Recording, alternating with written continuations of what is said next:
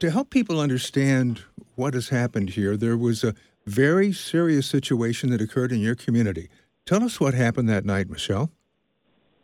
Yeah, absolutely. So it was a Sunday night, and there was a devastating fire in the area where most of my students live in Bound Brook, New Jersey.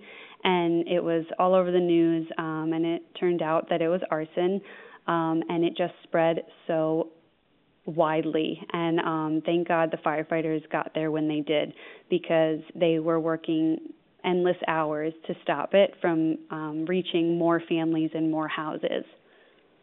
Were there any evacuations that took place?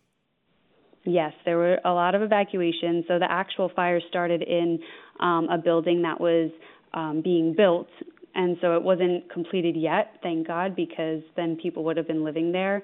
But yeah, so pretty much the entire area was evacuated just to make sure that if it did spread, that everyone was out and safe. So a lot of my students were evacuated from their homes. Now, thank God, they're back, but at the time, they were there. And of course, this being at night, the flames of fire, the smoke was probably quite a frightening sight for anyone to see. Yeah, they were saying that across the whole town, they could see it like 50 feet in the air. It could be seen from so far away. And I live a little far from where I teach, so I didn't see it, but I can only imagine the sight that these kids saw right out their windows, whether they were on the street of the fire or a few streets away. They all saw such like a terrifying image. So you are a third grade teacher, and you Yes. got an idea for the morning after. Tell us what you did.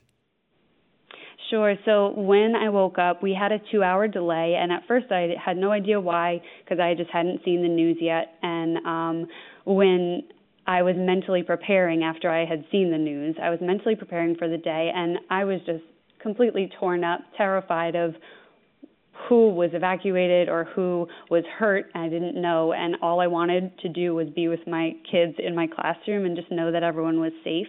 So I was just trying to think of something that I could do that day, because obviously academics were out the window in my eyes.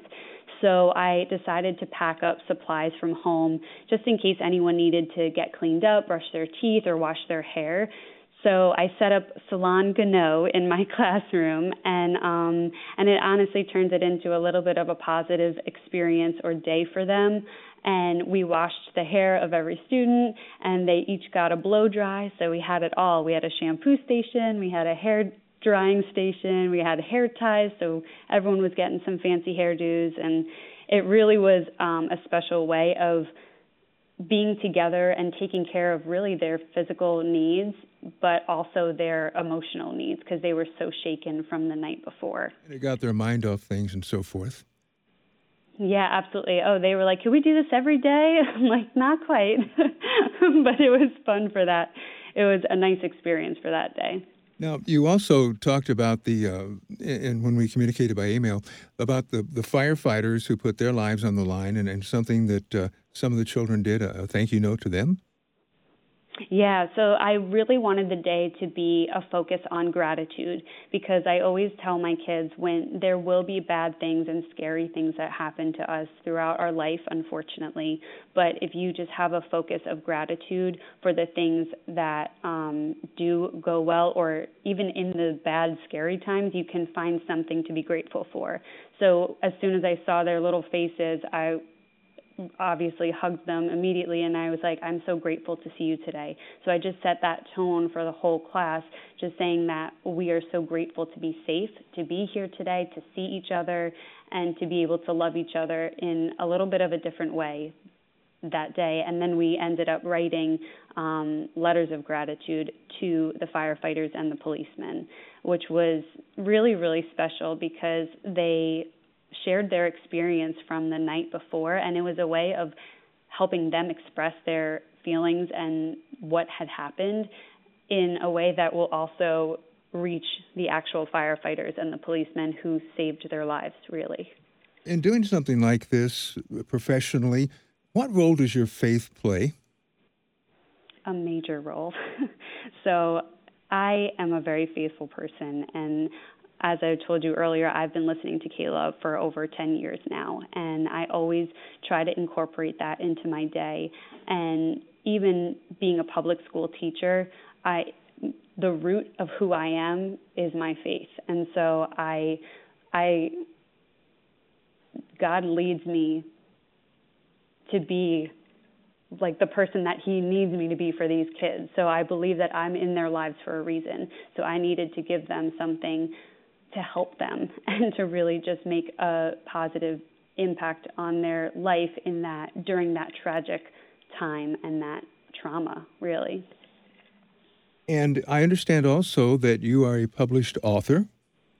I am. Yes, I am. So I recently published a book for teachers, and it's called Look Beyond the Clouds, which is available on Amazon. And it's really an uplifting, inspirational book for teachers to help them overcome burnout and find joy in teaching again. Because we have such a beautiful job and a rewarding job, but it can be clouded by so many challenges these days. And so it's just a happy reminder of how we can see that good and really focus on the good each day, because there is so much of it as a teacher. All right, Michelle, thank you very much for talking with us. Thank you so much for having me. It really means a lot to share this special story with you.